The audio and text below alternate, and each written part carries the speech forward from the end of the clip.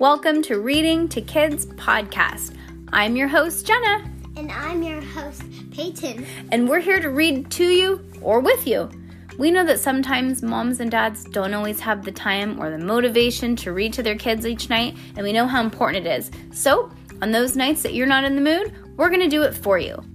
Can't wait to read with you. Good job, Peyton. High five.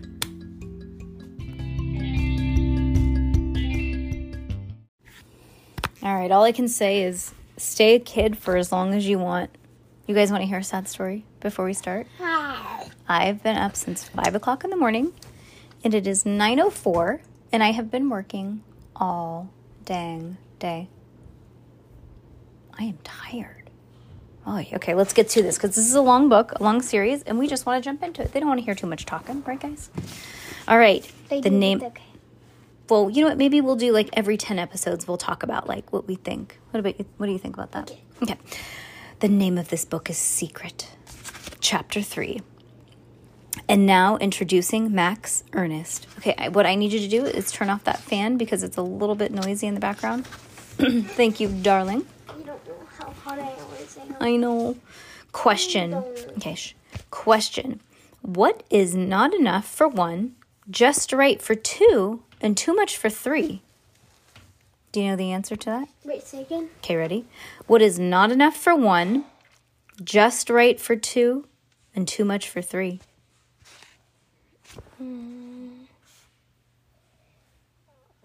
A secret. Yeah.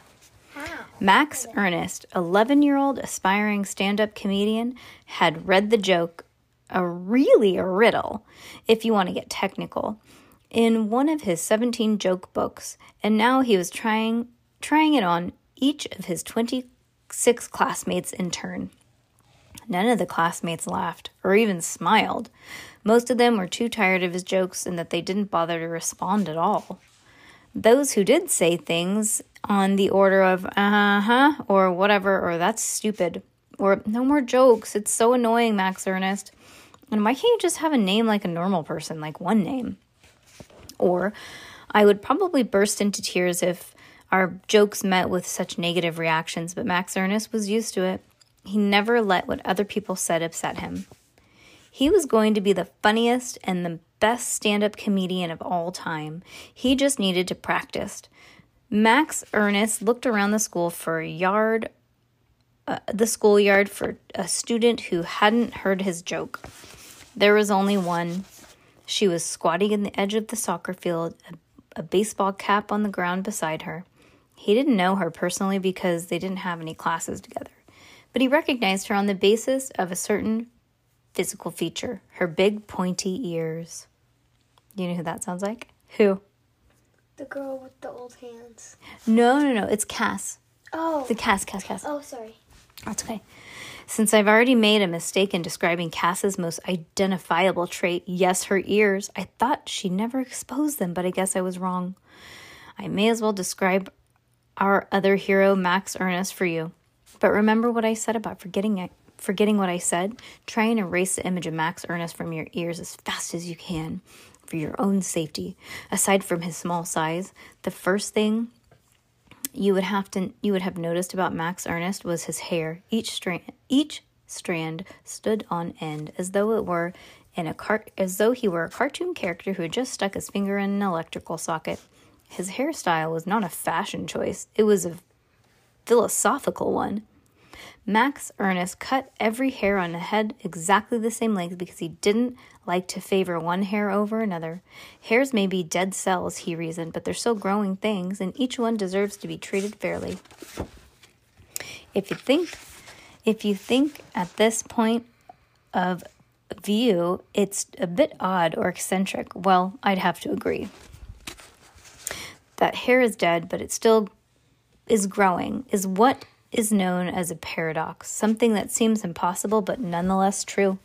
Max Ernest was very fond of paradoxes, and he was all kinds of riddles and puzzles and word games. Max Ernest liked math and history and science and just about any other subject you can think of. Despite his diminutive stature, Max Ernest attracted attention wherever he went. He couldn't help it. As soon as you discover yourself, Max Ernest was a talker, a big talker. He talked all the time, even in his sleep. His, quote, condition, as his parents called it, was so extreme that they'd taken him to numerous experts in hope of finding a diagnosis. He's just talking. Yeah, he just likes to talk. The first expert said that he had an attention deficit disorder. The second expert said the first was out of order. Do you know what that is? ADD means he can't focus and he's just too crazy. Another expert said he was autistic. Another one said he had Asperger's syndrome. And one said the problem was his parents had Munchausen syndrome. Still, another said all he needed was a good old-fashioned spanking. They gave him pills to take and exercises to practice, but the more ways people tried to cure him, the worse the problem got. Instead of stopping his talking, each cure gave him a little new thing to talk about. In the end, the experts weren't able to agree on a name for Max Ernest's condition, and any more than his parents had been able to agree on a name for him. How Max Ernest became Max Ernest is a short story. Max Ernest was a preemie. That is, he was born prematurely, about 6 weeks earlier than expected. Prior to his entering the world, his parents hadn't done anything to prepare for his arrival.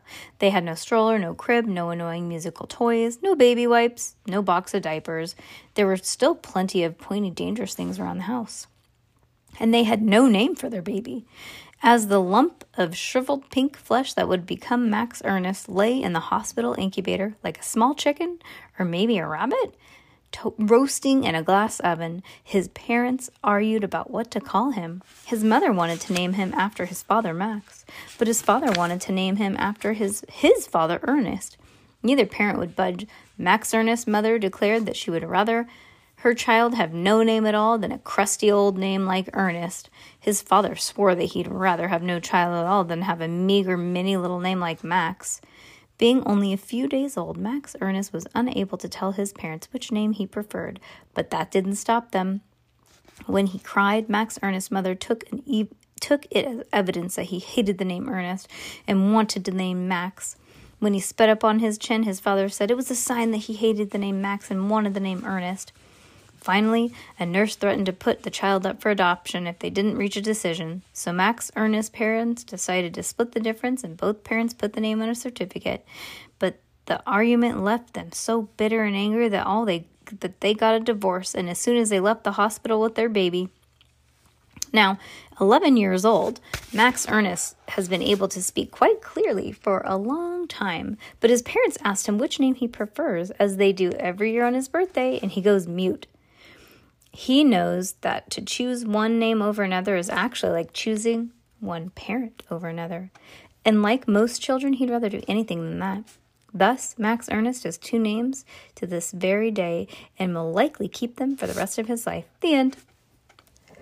At that exact moment, Max Ernest eyed her from across the schoolyard.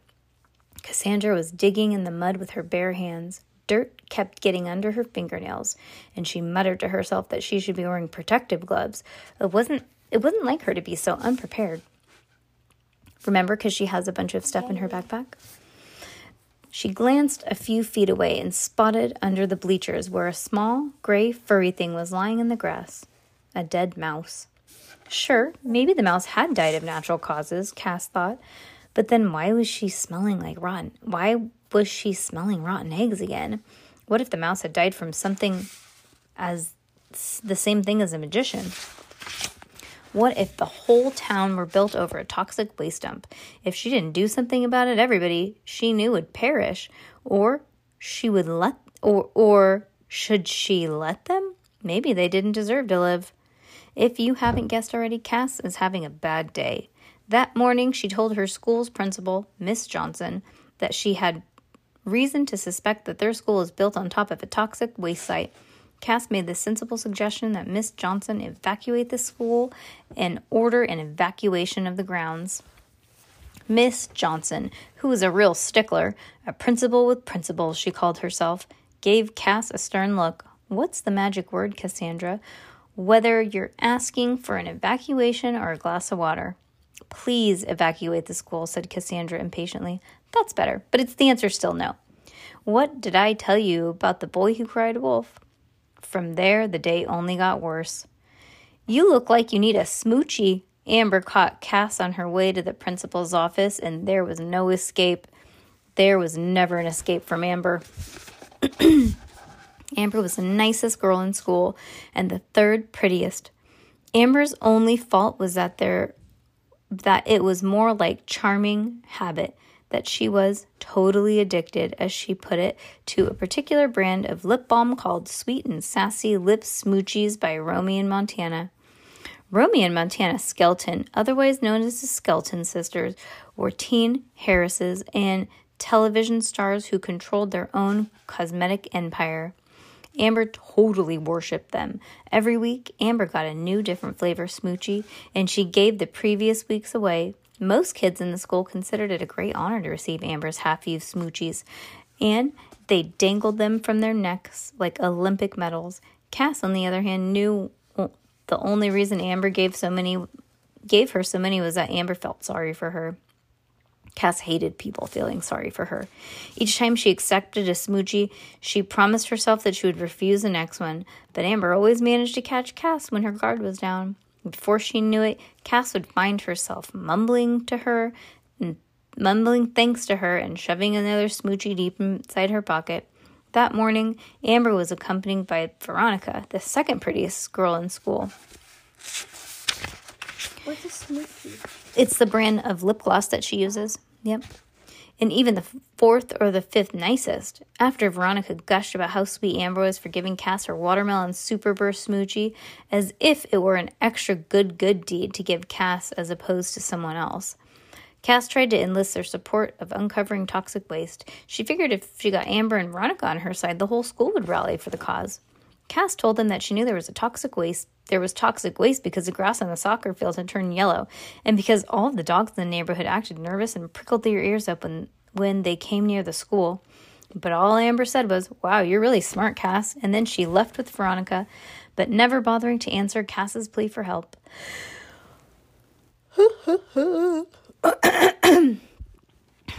When they thought Cass was out of earshot, Veronica started giggling. That's why she has those ears, to pick up on dangerous sounds, like a dog. Don't be so mean, V, Cass heard Amber say. But she heard Amber giggle, too. Covering her mouth with her shirt collar and her hands over her cuffs, Cass started digging with a renewed vigor. She wasn't going to let Miss Johnson or Amber or anyone else stop her. And later, when they all thanked her for saving their lives and begged for forgiveness, well, she'd decide what to do with them. Suddenly, she heard a voice behind her. "Hi, you're Cassandra. I'm Max Ernest. We don't know each other, but I know who you are, and you probably know who I am. Well, you definitely do now. I mean, probably because you knew before everybody here knows exactly who I am. Everybody, even if they've never met. Isn't that weird how you can know somebody and not even know somebody at the same time? How about that?" Cass looked up to see a mean person might say puny kid looking down on her. It was true. She did know his name was Max Ernest, but the only thing she heard other kids complaining about him. Oh, the only thing she heard was other kids complaining about him. She could already see why he irritated them so much. "You want to hear a joke?" Max Ernest asked. Cass put her hat back on her head. If it's about my ears, I've heard them all before," she said in a not encouraging tone. Max Ernest swallowed nervously. "Actually, I think yours are cool. They make you look like an elf. I mean, in a good way. Well, I think it's good because elves are my favorite functional humanoids. Well, favorite after orcs. Not that I would want to meet an orc. Besides, you don't look anything like an orc. Or maybe I should quit while I'm ahead, right?" He paused for a quick breath. When she didn't take the opportunity to yell at him, he continued. Do you think I talk too much? Everybody does. It doesn't mean everybody talks too much. I mean, everybody thinks I talk too much. Even my parents. They say I have a condition. My parents are psychologists. That means they're doctors who cure people by talking. But my problem is talking, and they don't know how to cure me. How about that? Cass didn't know what to say, so she asked, "What's your joke?" "Oh, I almost forgot. What is not enough for one, just right for two, and too much for three?" "What?" "A secret." She didn't laugh any more than anybody else had. "I don't get it." "Well," Max Ernest explained patiently, "you can't have a secret between yourself and yourself. You need someone else to have a secret, and that's two people. But it's not really a secret if three people know it." Cass thought about it. "But that doesn't make any sense. One person can have a secret. 3 people can have a secret. It doesn't matter how many people have a secret as long as they don't tell anybody else." Max Ernest stared at her in surprise. He was used to being ridiculed and teased and spat at and having his lunch stolen, but never before had anyone told him he didn't make sense. He prided himself on his logical mind. No, you're wrong," he sputtered. "If you have a secret from somebody, there's still 2 people." Cass shrugged. "Well, anyways, it doesn't matter because it's not funny if you have to explain it." "What do you mean? Why?" "I don't know, because you just have to get a joke. It's not like a logical thing." "So then how do you know if a joke is funny?" Max Ernest asked, extremely confused. "You just do. Maybe you just don't have a very good sense of humor," Cass said helpfully. "Oh." For the first time since she'd met him, Max seemed at a loss for words. He looked so sad and defeated that Cass took pity on him. "Or maybe you just haven't found the right joke yet," she added. "Yeah, maybe." She didn't know he had been trying out a joke every day for months. He was silent for another second, but only a second. Then he pointed to the hole in the ground. "So what are you looking for? Buried treasure?" Because buried treasure isn't in the books, you know. There's real buried treasure, like in shipwrecks. Did you know the Titanic was... "I'm looking for toxic waste," Cass said, cutting him off before he can go on a long tangent about the Titanic. Max Ernest nodded knowingly. "Yeah, I heard they always put schools over toxic waste dumps because the land is really cheap, and then they don't have to tell anybody. And then when everyone gets sick, you want help? Hey, they have rubber gloves in the science lab. Maybe we should get some. Exposure to toxic waste might give us a skin rash." Cass smiled. Maybe Max Ernest wasn't so bad after all. You want me to do one more chapter? Okay. All right. Doing another chapter, but you're not going to hear it till tomorrow. Okay, bye.